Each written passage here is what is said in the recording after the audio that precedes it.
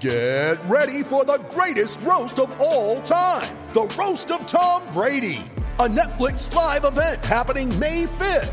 Hosted by Kevin Hart, the 7-time world champion gets his cleats held to the fire by famous friends and frenemies on an unforgettable night where everything is fair game. Tune in on May 5th at 5 p.m. Pacific time for the Roast of Tom Brady, live only on Netflix. What's up, everyone? Welcome to episode 14 of the Bashmania podcast. I am your host, Justin Bash, and the parade of NCAA champions continues. Today, the conversation is with 2019 NCAA champion at heavyweight, Anthony Cassar. Cassar has a fascinating story of overcoming and finding success. You're definitely going to want to stick around to the end of this episode and hear everything this kid has to say. And guys, be sure to subscribe. If you enjoy the podcast, please follow, leave a 5-star review on Apple, subscribe on Spotify, Stitcher, Overcast, wherever you listen to podcasts, and follow us on social media. It's at Bashmania on Facebook, Twitter, and Instagram, and you can join the conversation. With that said, let's start the show. It's Bashmania! Let me tell you something, brother. He gave us everything he had in him tonight.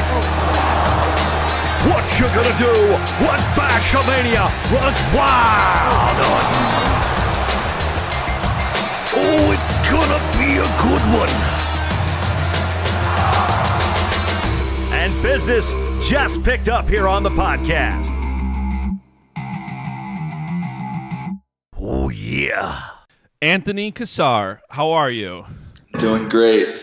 What's going on? It's been a big day. It's funny, knowing we were recording today, and then about at 4 o'clock, I see breaking news: Kyle Snyder signs with the NLWC. And I'm like, well, that's interesting. That's good time. Did you know about this? I heard whispers here and there that he was, thinking about it, but wasn't really till when you guys found out that I found out for sure. Yeah. So that's got to be exciting for you. Yeah, definitely. I mean, anytime we got a great, series of different feels in the room, but anytime I get another big guy in there, especially one of his caliber, I'm freaking pumped. I know. Same. I'm like, man, Penn State has just between you, Nickel, Taylor, Connell, Cal, Varner, the amount of heavyweight talent in that room now is just nuts, and that's got to mean a lot for you because we'll kind of dive in talking about it, but because I want the Anthony Cassar story. I'm fascinated by it. You're such a high level wrestler. But you have such a unique story in that in high school, you enter the Jersey State tournament once and win it. As a senior in college, you enter the NCAA tournament once and win it. And you win the tournament, avenging your only loss, and you beat the top 2 kids. So it's not like you just had a weak weight class and you beat a few kids. You beat the number 1, the number 2, and guys that were heavily recruited and touted to be the champion. So Let's get started talking about that. What is it like both in high school and college to go out on top? And I say go out on top because I know you have another year left at Penn State. Yeah. But if you didn't, you were able to go out on top after years of grinding. You had nothing easy. You weren't a heavy favorite. You fought, and I think in college especially, I think people were a bit turned on to you after you beat Colin Moore and Rec Hall. That was the match that just... I'm thinking of the picture right now, the sideways profile shot of you just celebrating. Yes, I know you know the shot. I was a little skinnier back then, but it's still a good pic. That's how you know you're from Jersey, by the way. When your first thought is, I wasn't as swole as I am now. Yeah, exactly. So tell me what it's like for both high school and college to be able to finish like that. Starting off my careers in both high school and college, I felt kind of behind the curve. Growing up, I wasn't one of those kids that had come from the best wrestling town where I was wrestling in high-level tournaments since a young age and, training in the off-season and doing all that. So, when we started the program in my town, it was my family and a couple other families around, so we didn't really know much. And so that was kind of my, getting into wrestling was just a fresh start with a fresh town that really didn't have a base yet. So throughout middle school and leading up to high school, I was really just doing that. Then in the off season, it was kind of here and there training. Yep. So when I got to be a freshman in high school, I was kind of starting from scratch. And I've been around the sport for a while, but there's just different levels to it, as you know. So sophomore, junior year of high school, in between those 2 years is when I had a somewhat success after my sophomore season and realized I could get good at this if I start doing the right things and start putting in the work. And so that's when I joined Rhino Wrestling Club with Mike Malanconico, and he kind of helped me, train actual wrestling as opposed to just double legs. Having fun, right? yeah. And so his ultimate goal was to try to make me a slick wrestler, because I would just go full meathead on guys. And so he helped me make that transition over, set my goal of being a state champ for my senior year. And I just missed qualifying for it the junior season by one match.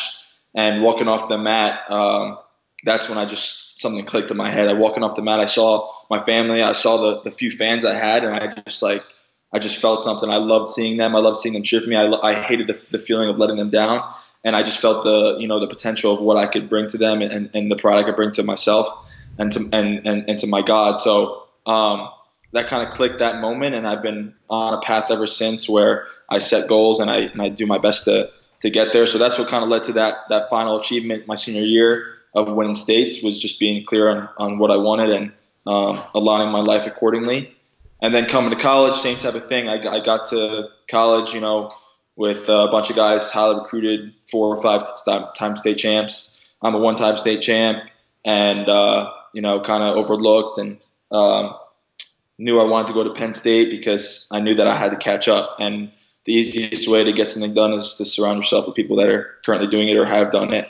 So I did that, and then since that day 5 years ago, it's just been an onward grind of just trying to catch up and improve and pass people up by being more committed and working harder and wanting it more. And so that's kind of led me to where I am today, and ultimately achieving that goal 5 years later is just a testament to what I like to call grit and just passion and perseverance for a long-term goal, which I feel like God's blessed me with a great deal of. And I think that's the main reason why I was able to, achieve those goals down the line. There's so many. I feel like this could be like a 3-hour Joe Rogan podcast, and I'm not going to do that to you, but there's so many like golden nuggets in what you're saying. I want to try to break down a few of them. The first thing that catches my mind is when you see that, what was it, sophomore year, you saw your family, your friends, and you say, okay, I see the potential, I see this. A lot of people see that. They don't go out within a year or two and win. Like, there's people, I mean, I wrestled in high school. I was no good. I wanted to win. I couldn't ever get to that step. What is it that let you get to that next level? Is it anything specific, or is it just a matter of let me try to work harder and harder and see what develops? Yeah. So there's a lot that goes into that last 10 years, but to what you're saying, that moment, I think I realized, like I said, for my town, that was a big thing that I was that match away from going to states. We had maybe a handful of state qualifiers. So seeing what I did there with the amount of work I was putting in, it just kind of like a flip switched in my head where I was like, all right, if I could do that to get here, then I know that if I do everything right and seek out the right, setting and coaches and everything, that I could do even more. And so that was kind of like where my head was at. And then how do you – it's always interesting, too, from a Christian standpoint, because so many times people think, I got to do more. But when you're a Christian, you realize I got to let God do more and I got to do less, which is interesting because in wrestling, like, you have to do everything humanly possible you can to give 100%. But at the same time, you got to give that to God afterward and say, okay, you bless this, you do what you want. Is there a level that you've had of just surrender and submissiveness after you put in the work? Or what's it like when you even the switch can flip, and so many people still don't see that success. Is it a level of just trust and faith that once you've put the work in, you know the rest will fall into place? Yeah, so that's kind of a philosophical question that I've kind of gotten into and struggled with over the past few years. Sure. Just, it's a very deep question. What sense of control does God have in our lives, and what is his, position in our lives? I had many, deep conversations with my father about that after my struggles making the starting spot in the starting lineup at Penn State. So, to a certain extent, I feel like I have complete control over what's going to happen in my life to a certain extent. So if I set a goal, I have the power to make that goal possible and to achieve that goal. And that's what got me to win that state title and has helped me to win a national title as well. To that point, there's so many things outside of my control as well. And to that, I leave up to God, and I trust in him, and I want to, pursue my goals in accordance with his will and try to be, witness to him as I do it. So in that sense, it's a, synergistic relationship. But when it comes down to it, what I've learned is that, my life is in my power, and, I have the power to create it. And you also seem like you have a lot of fun doing what you do. And I feel like that's a struggle for a lot of people too. Since Cal went to Penn State, I've been blessed to hang out in the Penn State room, and I see how much fun it is. And for me, it's like second nature, because that's the only college room I've ever been in is Penn State. Mm-hmm. And if that's all you see, that's not a fair assumption of what goes on in collegiate wrestling.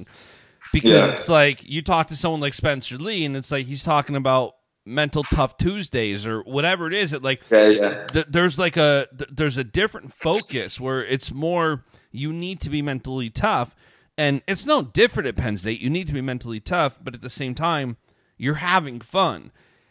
Have you always had fun with what you do, or is that something you started doing more of at Penn State, or like what progression has fun played into that throughout your career? Yeah, it was never really something that I acknowledged until people were pointed out at Penn State all the time. Penn State has fun, Penn State does this and that, which is kind of just like you said, like it's second nature to us. And I think that's a testament to the coaching staff and who they recruit. They just recruit guys that they know love wrestling and have that inner motivation and passion for themselves, where it's not like we're going to have to like force you to do this and make you run because we need to make you get tougher. Like I have all that inside of me, and like that's what got me to Penn State in the first place. Is I just wanted to be the best, and I was enjoying what I was doing. I have a passion for it, so it's kind of just rolled into what I do. I enjoy the hard days. I enjoy lifting. I enjoy eating. I enjoy the entire process of it. So it's like that's fun to me, but it's not like I'm as I'm doing it, I'm like, oh, like this is so much fun. It's just like kind of rolled into it, if that makes sense. No, it does, because it's the cliche saying of you have to enjoy the process, not the destination. And it's always harder, I feel like, to say that until you're at the destination and you can say, I've enjoyed the journey. Otherwise, like people are so dead set on whatever their goal is, whatever their destination is, that they can't enjoy it because they're robbing themselves of that joy. And I feel like if you've had heartache, like I'm curious, the next thing I'm curious about is your biggest heartache in wrestling. But I feel like a lot of people, like once you've hit that level of, okay, I won a state championship, okay, I won an NCAA championship, you've had like the release of that tension and stress of not winning. And it's like, okay, I'm not winning. State title I won. Okay, I'm not winning. I'm not making the squad. NCAA championship I won. I'm curious at how do you keep that in focus through those years of, like you said, you had a conversation with your father when you're not making the squad. Yeah. How do you overcome that? Because I'm sure, like, especially people listening to this, we were talking about this before we started recording. I'm blessed that I have conversations with so many high-level wrestlers. Everybody I talk to is an NCAA champion. So for me, it's like they're an NCAA champion, they're a world champion, there's Olympic champion, right? Yeah. But wrestling is such a sport where there's a lot of heartache. Like, and you're no stranger to it because Jersey State tournament has to be the toughest state tournament in the country. By far. We had a Scrap Life booth, and I've been there the last like 3 years. And I won't mention certain guys, but I've seen guys like basically pick up garbage cans and launch them because of heartbreaks. Like, I see it. How do you overcome that heartache and keep everything in focus and not just say, okay, I'm not making the Penn State squad, maybe I'm not good enough, or I didn't qualify for the Jersey State tournament, I'm one match short. Like, how do you overcome that hump of that mental toughness to say, I didn't not accomplishing your goal is like a slap in the face every time. A lot of, like, especially wrestlers, and I'll include myself, like, we're sick in the head when we don't get something we want. It motivates us, but it's also easy to throw the towel in and say, maybe I'm not good enough. How do you overcome that? And then, like, it's fascinating because I haven't talked to anybody who has overcome it in such a fashion. Like, you didn't just overcome it and make the Jersey State tournament. You didn't just overcome it and become All-American. Like, you show up one time to the state tournament, one time to the NCAA tournament, and as a marketing guy, I'm already thinking, like, okay, here's the website. One Jersey State tournament, one Jersey State championship. One NCAA tournament, one NCAA championship. One Olympic trials, one Olympic championship. Like, you see that turning. Exactly. But what is it that you focus on to make sure that afterwards, after the heartbreak, you set yourself up for future success? Yeah. So in high school, after that junior season, as I mentioned, that was a little different because I had a sense of, what I was doing to prepare and then what happened. So I knew exactly, what I needed to change. So it was like, all right, I enjoy doing this, and I was, close to reaching one of my goals. But now I know that if I do all of this, I will achieve my goal. So that motivation was pretty quick. The next day I was back at it. I wanted to win states, and from there on, that was my goal. When I got to college, my first heartbreak was my first shoulder injury at Junior Worlds. So after that, I got surgery and my first injury, so kind of new to me. I was like, all right, I'm going to come back even stronger. So you never got injured through, like, high school or anything? No. Okay. Yeah, so I was like, all right, I'm going to come back even stronger. People get injured all the time. I was in the quarterfinals winning in the Junior Worlds, so I was doing well and motivated to get back. And that was fairly, it was new but fairly easy as well in terms of what I needed to do to get better. Then when things started getting really tough is when my first tournament back from that injury, I tore my shoulder my second match again. So tore everything in my shoulder once again. So that's when, those questions started coming up where, why God this, why God that? What can I take from this if I just did this whole 8 months process to learn from this, and now I'm back at square one. So that was the first, real heartbreak where I was confused and, didn't understand what was going on and how I was going to use this as a growing point. So once I started doing all that surgery, rehab, and everything, and that's when those questions and conversations started coming up with my father before that. And to that point, it was just, I had to be very clear on I'm either going one way or the other. So, right. The doctors were telling me that one more surgery and my shoulder's done for my career. So it was either, go all in, get my shoulder healthy, take as long as I can, and continue on this path that I feel like I was born to put to be on and that I'm passionate about, or take an alternate path. And that question and that debate, for me was pretty simple. And to that, I think that God just put that in me that, I have a passion for the sport, and I feel like I was born to do it and to be a champion, and a champion for him. So that's where, that's what I relied on is that feeling inside me, and just that knowing that, this is the right thing, and this is just another obstacle I have to learn from and improve on. And that led me up until, from that point on, I was doing everything right, preparing to come back even stronger. And that led me to the next heartbreak where I didn't make the starting lineup and lost my spot going into the Nationals at 197. Yep.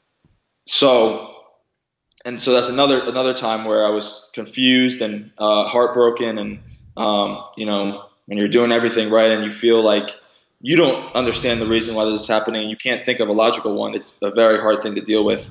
And so I understand why most people, would call it quits or go a separate way. But like I said, I for me, that's just not really in me. And I think that's also a testament to the way I was raised. My father, my grandfather, quitting was never really an option, and hard work was the thing we relied on. So that's just kind of in my nature. And once again, thought back to what I wanted. And like I said before, if there's something that, you're doing wrong or that you have to change, it's fairly easy to acknowledge that and then have the motivation to move on. When you can't really think about anything you need to change or you're doing wrong, it's a much harder situation. And that's the situation I was in for my second surgery and for that when I lost the starting spot. And for those situations, I think it's just a decision. It's just, I need to continue doing what I'm doing, and I'm going to make it happen. I'm going to use this as an opportunity to be the reason why I achieve my goal and not the reason why I don't. So in those moments, I was thinking, all right, 10 years from now, I could look back and, be telling people that I didn't achieve my goals because I had 2 shoulder surgeries and a third one could have ended my career. And then I lost the starting spot, all this stuff. And they would have been fairly good reasons to why I didn't achieve my goals. Or I could have said, looking back 10 years later, I could say I had the shoulder surgery. It made me want it even more. It made me grateful to be able to practice, made me grateful to be able to compete, made me grateful just to be alive and just to pursue my passions and then for the losing the starting spot, same type of thing. I used that as motivation to continue doing what I was doing and to go to my more natural weight class and to use all those different things to be, factors into why I ended up achieving my goal. And I like that story a lot more than the previous one. And so that's what, kind of helped me get through that. And it's interesting too, because, I remember it's weird. I listen to interviews post-match all the time. If I see them on Twitter or Flow or whatever, and it's always weird, the little one-off things that stick with me. And I remember Bader interviewing you after you won NCAAs this year, and you said that you're going to wake up and go on a gratitude walk. And I don't know why, but that just stuck with me. Because when I wake up at 4:30 or 5 every day. And the days I walk my dog when I wake up, and I'm usually praying on the walk, I'm thinking about my day, I usually have a better day. It's wild. So it resonated with me as soon as you said that. And it got me thinking that I'm assuming, and I could be wrong, but I'm assuming it's a daily commitment to what you're doing, that it's not like, let me just grind for 3 weeks, then evaluate it. It seems like, based on the little things I've heard here and there, and what you're telling me now, is it's an everyday thing of acknowledging where you're at, what you're doing, and committing to the little things to say, okay, I'm doing everything right, I'm still not there. It's really having faith and trusting the process. There's so many times where it's like, okay, listen, I don't understand this, but I know doing the right thing is always the right thing. So sometimes, I had absolutely no success in wrestling. I think I was 5th place. JV was the highest I ever placed. I've never had any success, but I can look at it from a business success and say, okay, I didn't know that doing this every day for 3 years would lead to that. And it's easy to look back, but it's hard to, when you're in the struggle, to trust the process. Is that something you worked on, or was that something that's just how you're raised? Like, what led you to taking a gratitude walk every day? Like, I think that's fascinating. I'm just curious, like, what led to that? Yeah, I think it was partially how I was raised. Raised in a very faith-based family. My father was a Orthodox priest growing up, and I was very active in the church with him. So there's a lot of lessons that I drew from that. But yeah, like you said, it's a daily process for me. So I listen to a lot of podcasts like this one. I do a lot of reading, and I expose myself to a lot of people that I respect and that I feel like have something or represent something that I feel like I want to have or represent as well.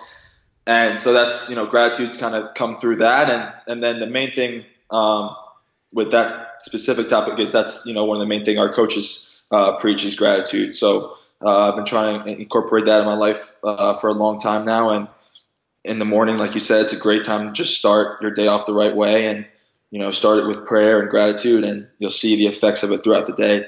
And so, yeah, that's just, coming from exposing myself to different information. And how long has that been? Was that like a Penn State thing where you started focusing on gratitude, or was that even younger? Yeah, I think specifically gratitude has been since I came to Penn State. I've always been I would say a grateful person naturally. Been very fortunate and blessed. So in that way, yeah. But yeah, Coach Cael definitely pointed it out to me that was a main area of focus that deserved to be. And it's funny too, being a grateful person and practicing gratitude are different. Like, do you know who Gary Vee is? Yeah. So I met him a few weeks ago. Okay. And I remember like I was in New York City getting my fiance's ring sized. We were coming back from Jersey, and I got an opportunity because I bought his wine. And long story short, I got invited to like a wine launch party. So I'm there. He walks in, and I knew for months I was going to have this opportunity to finally meet him. And I've thought about because he's such a genius, and he's in my space of marketing. Yeah. And I've thought for years, if I give 5 minutes with this guy, what would I ask him? And I never knew. I just kind of left it open. Like, God, if this happens and I can meet someone who's in my space, who knows what he's doing. And I thought all these different questions. Like, initially, I always thought if I met him, I'd ask him like, okay, Gary, so I've had this marketing agency for 11 years and we do a lot of custom websites. Should I do this and that? And I've always thought about what I would ask him. And we're at the wine launch party. He walks in. I'm like, I got to be the first guy to talk to him. So I see him walking in. I strategically stroll around like where the bar area is and all these things. And I walk over to him. And I remember, and so I just say to him, like, listen, I gotta, and everybody asked me what I asked him. So this is good that I'm declaring it somewhere. So I asked him, listen, I got a question for you. And I honestly didn't even know what I was going to ask him. I said, I'm really curious on how you established your perspective on gratitude. Because when I focus on it, I'm hooked. When I think about everything, I'm getting married here next week, I'm doing this, I'm doing that, business is great. Like when I sit down and think about all these things, I'm pumped. But how do you get to the point to where like this guy is legitimately grateful every day? It's not a persona. It's not like a facade. It's not like one of these Tony Robbins guys, one of these motivational guys who are just preaching something don't believe. Like he's grateful. And so I'm asking like, how do you get to the point to where you're just grateful every day? And he says to me, because the other thing I asked him was, he always says that like the 5 or 10 people closest to him are healthy, so he doesn't care about anything else. If he wakes up and his wife and his kids and his family's healthy, he doesn't care. He's grateful. So I'm like, yeah, but that's great. But I understand that, but when I lose a client or when this happens or when this guy pisses me off, it's hard to maintain that. How do you retain that perspective? And he asked me, he goes, how many times And then he looks at my fiance. He goes, "You guys are getting engaged? Are you guys getting married soon?" I'm like, "Yeah." He congratulates her, congratulates me, and he's like, "So when she's healthy, you're happy, right?" And I go, 100%. He goes, "How many times do you think about that?" I go, "I don't know, maybe like once or twice a month. Like, I don't think about it. Take it for granted." He goes, "Okay, so 1 or 2." And I'm like, "Yeah." He's like, "How many times did you think about the health of your loved ones 3 years ago?" I said, "Never." He goes, "Yeah, 0. He's like, "I've done this practice every day for years where I know if the people around me are healthy, I'm grateful for that. Gratitude is a thing you have to practice." And I'm just sitting there like, it's almost like an out-of-body experience. I'm talking to him like, first of all, this guy's a marketing genius in your space, and you're asking him about gratitude and health. And I'm like, I think it's just God ordained that this is what I asked him about. So we were talking for a few minutes about the importance of gratitude and practicing gratitude. And I think that's why when I heard you talking about a gratitude walk, I'm like, I remember literally the next day after I heard that interview, waking up, and I'm like, I'm going on a walk. And I'm going on a gratitude walk, like not just a normal walk. So I think it's fascinating. Have you found other areas of your life that you do little things like that, where it's just those little everyday things? Yeah, my life is composed of little things. Throughout the day, I'm always adding or subtracting little things here and there, because that's where I've found my growth and success in. And I think that's where most people overlook is, and there's a quote in the Bible that refers to it about, being faithful in the little things is what helps you be faithful in the larger things. Yep. And I've learned that and felt that experience over the past couple of years. And any little thing that I could try to create a habit that's going to improve me in some way, I'm going to, try to do and value in my daily life. And gratitude through my coaches and through my family growing up has been something that I see value in and see important. And so then I try to incorporate it to my daily life and something that I could stick to. And, getting up and going for a quick walk and feeling good and being thankful for stuff is not that hard. And so do you still do that? Like, do you do that every day? Yeah. So if I'm not, most of the mornings I'm working out. So I'll go do that. But if there's days here and there, probably about 3 days where I don't have anything in the morning, and I'll do that. But if I don't get a walk in, it's something just throughout the day. I'll just try to remember, 5 things that I'm grateful for at some point throughout the day, and that's usually enough to spring me forward to think about more things. And then a couple hours later, I'm starting to think about even more, and just kind of translate. Sorry for cutting you off. I don't want to cut you off. But I'm fascinated by that because a buddy of mine works for a Christian media company. And he posted this thing for like a week straight where he's like, just for a week straight, I want you to name 3. He posted this on Twitter. I want you to name 3 things you're grateful for every day. And he texted me on the side about it. And I'm like, all right, I'll do this with you. Like 4 or 5 days in, I'm struggling to think. I ended up coming up with things, but like it's tough. Like it really like. The first 2 days are like, okay, I'm grateful I'm getting married. I'm grateful for my health. I'm grateful for my company. Yeah. Next day, I'm grateful for my car. I'm grateful for my dogs. I'm grateful for the bills being paid. Day 3 and day 4 and 5, like, that's tough, dude. Like, it seems like something that's just like one of those fluff things you do. Like, oh, just name a few things you're grateful for. No. Wait till you see how long it takes, like 3, 4, 5, 6, 7 days in. And that shows us just how many, things we're not aware of.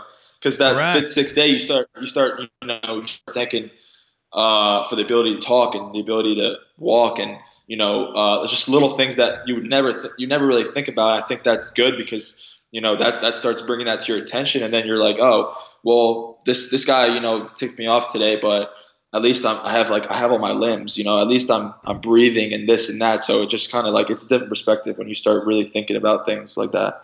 Yeah, it is. And it takes a level of, I primarily see it in Christians, but it takes a level of humility constantly to maintain that, because most people, whether it's on a high school level and they finally win a state championship, or on a college level and they win an NCAA championship, or even if it's on the Olympic level and they finally win an Olympic championship, it's hard if you achieve your goal to maintain that. And I imagine you're in that place now where I know you want world and Olympic gold, and okay, state championship check, NCAA championship check, like NCAA team championship check, like you've won these things. How do you now maintain that and not get it's tricky, and you don't even have to have an answer for this. I'm just proposing it. How do you maintain the gratitude for what God has already done in your life with the state and NCAA championship and remain hungry for world and Olympic gold without being like, okay, I'm not happy. I won this and I won that, but I'm not happy because I don't have Olympic gold. How do you maintain that balance of, like, I know for me, it's hard for me now. I haven't had that much success in business, but the success I've had, it's hard for me to get motivated for more because I'm like, I'm content. Like, I'm content with the success I've had. I want more, but how do you take that success in humility and stay grateful for it while still staying hungry for world and Olympic gold now? Yeah, it's a good question. I think that's something that anyone who's reached any level of success has to balance. Yeah. But to the most successful people, and like I said, I study a lot of those people in different fields. One of the things you always hear is them never being satisfied, and so I think, like you said, it's a balance. I'm very grateful for what I've done and for what God has provided for me and allowed me to accomplish in my life. But those things don't last anyway, so it's always on to the next thing.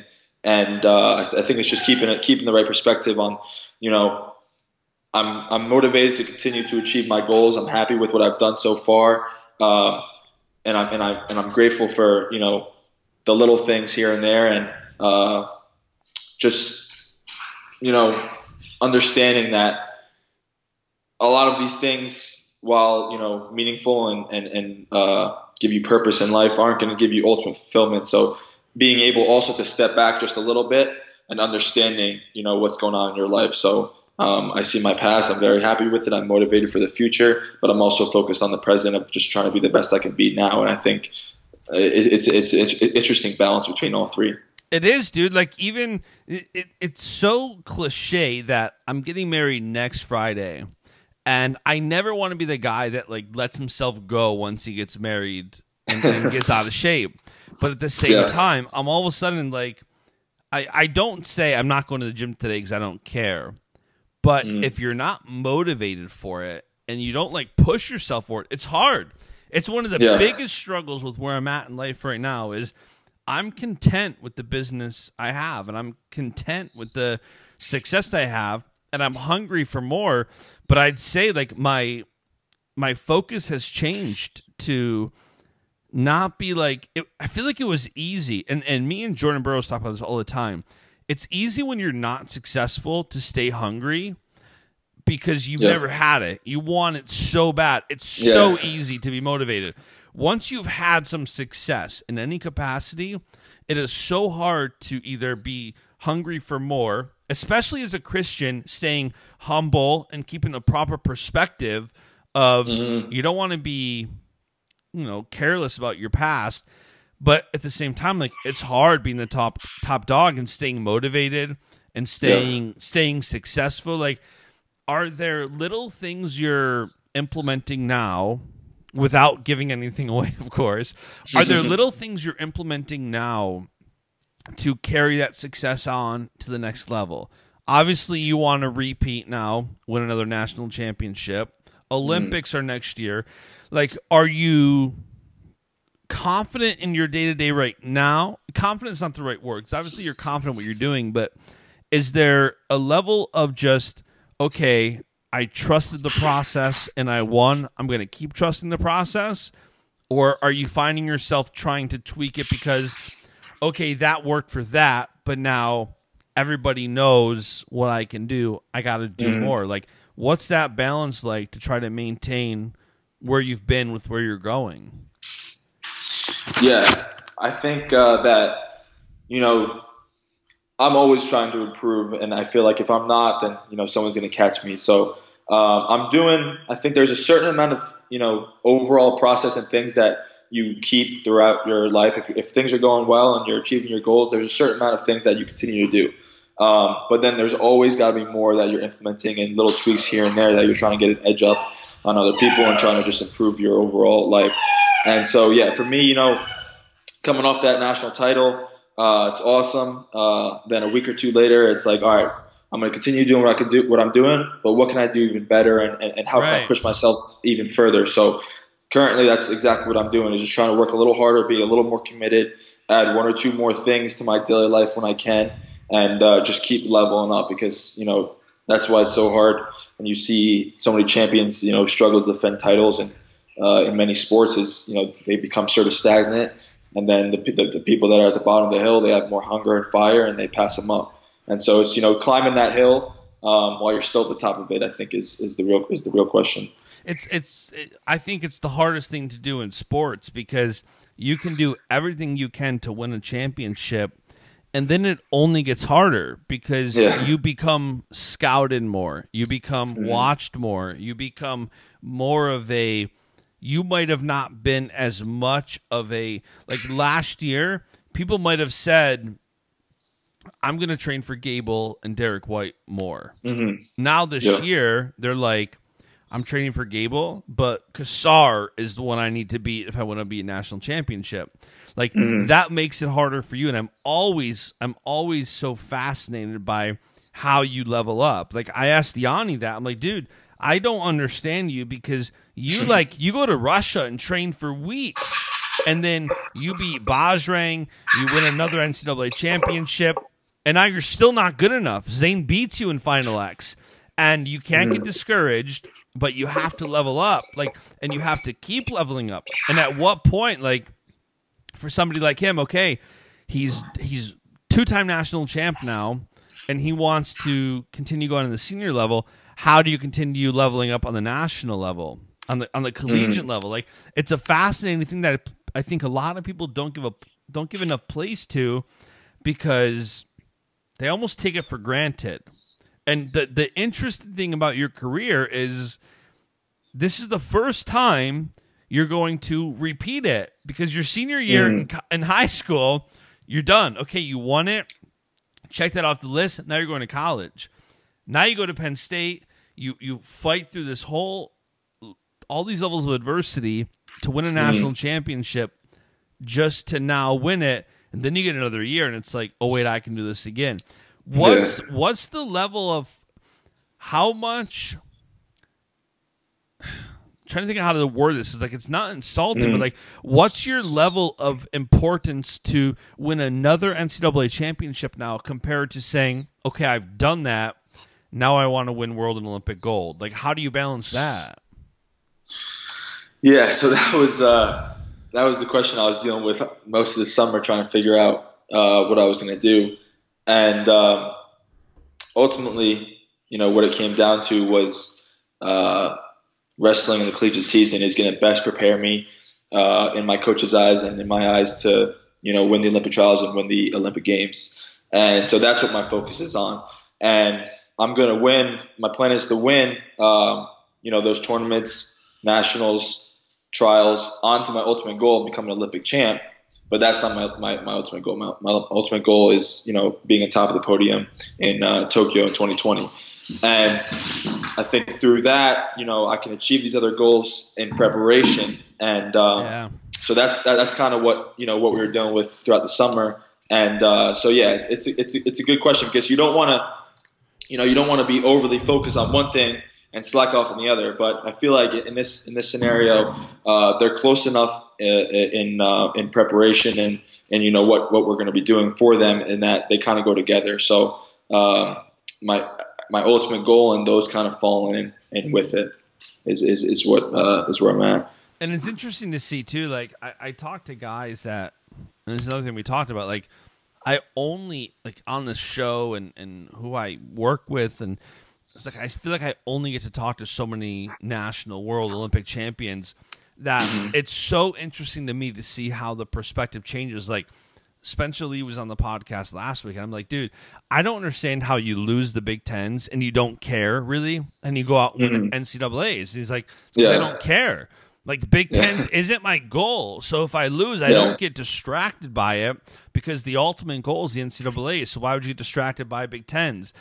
And then it's kind of the place you're at now, where it's like, and I think there's a lot to be said of somebody who, if your final goal is Tokyo 2020 and you can wrestle a bit more freely at NCAAs, that kind of frees you up to perform better, because you're not putting more pressure on yourself to overperform in NCAAs, and that seems to be what I've seen is the gateway to having that continued success. Because you talk to somebody like, Burroughs, let's say, who's, okay, he's won it all. How do you stay motivated? And it's like, legacy. You talk to somebody like Taylor, and it's like, because I want to win Olympic gold. Like, everybody has such a level of success, and yet they're still hungry for so much more in a different connection. It's one of those. I'm fascinated. Like I've been saying it since the second we got on this call. Like, I'm fascinated from the succession of your career. That, like I said, I wouldn't be surprised if your journey was one state tournament, one state championship, one NCAA tournament, one NCAA championship, one Olympic trials, one Olympic championship. Like, it's just it's weird how it worked out, but that ended up being the plan after I got to senior year of nationals, and I thought it was going to be my only and last one, and I was like, this is going to be a pretty cool lineup with 1 and 1 and 1 if it works out that way. Are you excited now, though, to go defend that throne? Like, that's got to be a cool opportunity, because you didn't get that shot in high school. No, it's gonna be. I'm excited, and I only really had one full year of college wrestling, so it's gonna be fun to experience that again, and that national stage is just awesome. So I'm excited to compete in that and the matches throughout the season, and every time the goal is to go out there and win. And I think those scenarios are going to ultimately prepare me for my next goal and the next one, and it just kind of all adds up. Final thing I'm curious of, and then I'll let you go. I know your dog wants to play and go for a walk. Yeah, sorry. Mine's right behind me. Same thing. What was it like after NCAAs to have all your friends Matt side? They're like, that to me was one of the. I think Tony Rotundo posted the image of all 15 guys surrounding you. What was that like? Well, I thought I was going to suffocate to death. Because I got off and I just finished flexing out and celebrating. So I was trying to catch my breath, and then all of a sudden I was surrounded by these freaking 10 guys, and I couldn't breathe. So I was really just trying to catch my breath, but no, it was awesome. It was all my brothers and my close friends up there, and that was one of my favorite moments for sure, because they saw what I've been through since high school, and having to leave them was one of the hardest decisions I had to make, was to leave Jersey, which is freaking love Jersey. So that was hard enough in itself, and so just kind of giving them something back to this is why I had to do it, and giving them something to be happy about, and just a testament to all the preparation that I put in, and to have them front row and to see it live. It was surreal. It was exactly how I imagined. So that was a highlight for sure. I can't even imagine. I always ask people the difference of, as a wrestler, I feel like the ultimate goal is always to be an Olympic champion. Any wrestler would always take an Olympic championship. I won't say world championship, because I know there's people that would rather have an NCAA championship over world, but Olympic championship is always the goal. But there is nothing like 20,000 people in an arena. You don't have that at the Olympics. Wrestling's a tough sport. You go to the Olympics and there might be 2,000, 3,000, 4,000 people in the arena, but NCAAs is the pinnacle of attention. Yeah. So it's so cool when I see guys win NCAAs. I'm like, all right, now go wrestle for the Olympics, because you've had that success. Yeah. You're not gonna have your friends in Tokyo. I hope so, but I don't know. Dude, your fan base seems nuts. They might go to Tokyo. That'd be fantastic if you can get a posse of people going to Tokyo to That's the plan. They're already asking me for tickets, so.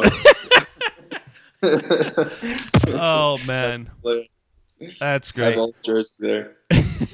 All right, well, listen, man, I'm so grateful you took the time to come on the show. I wish you the best. I'll be rooting for you.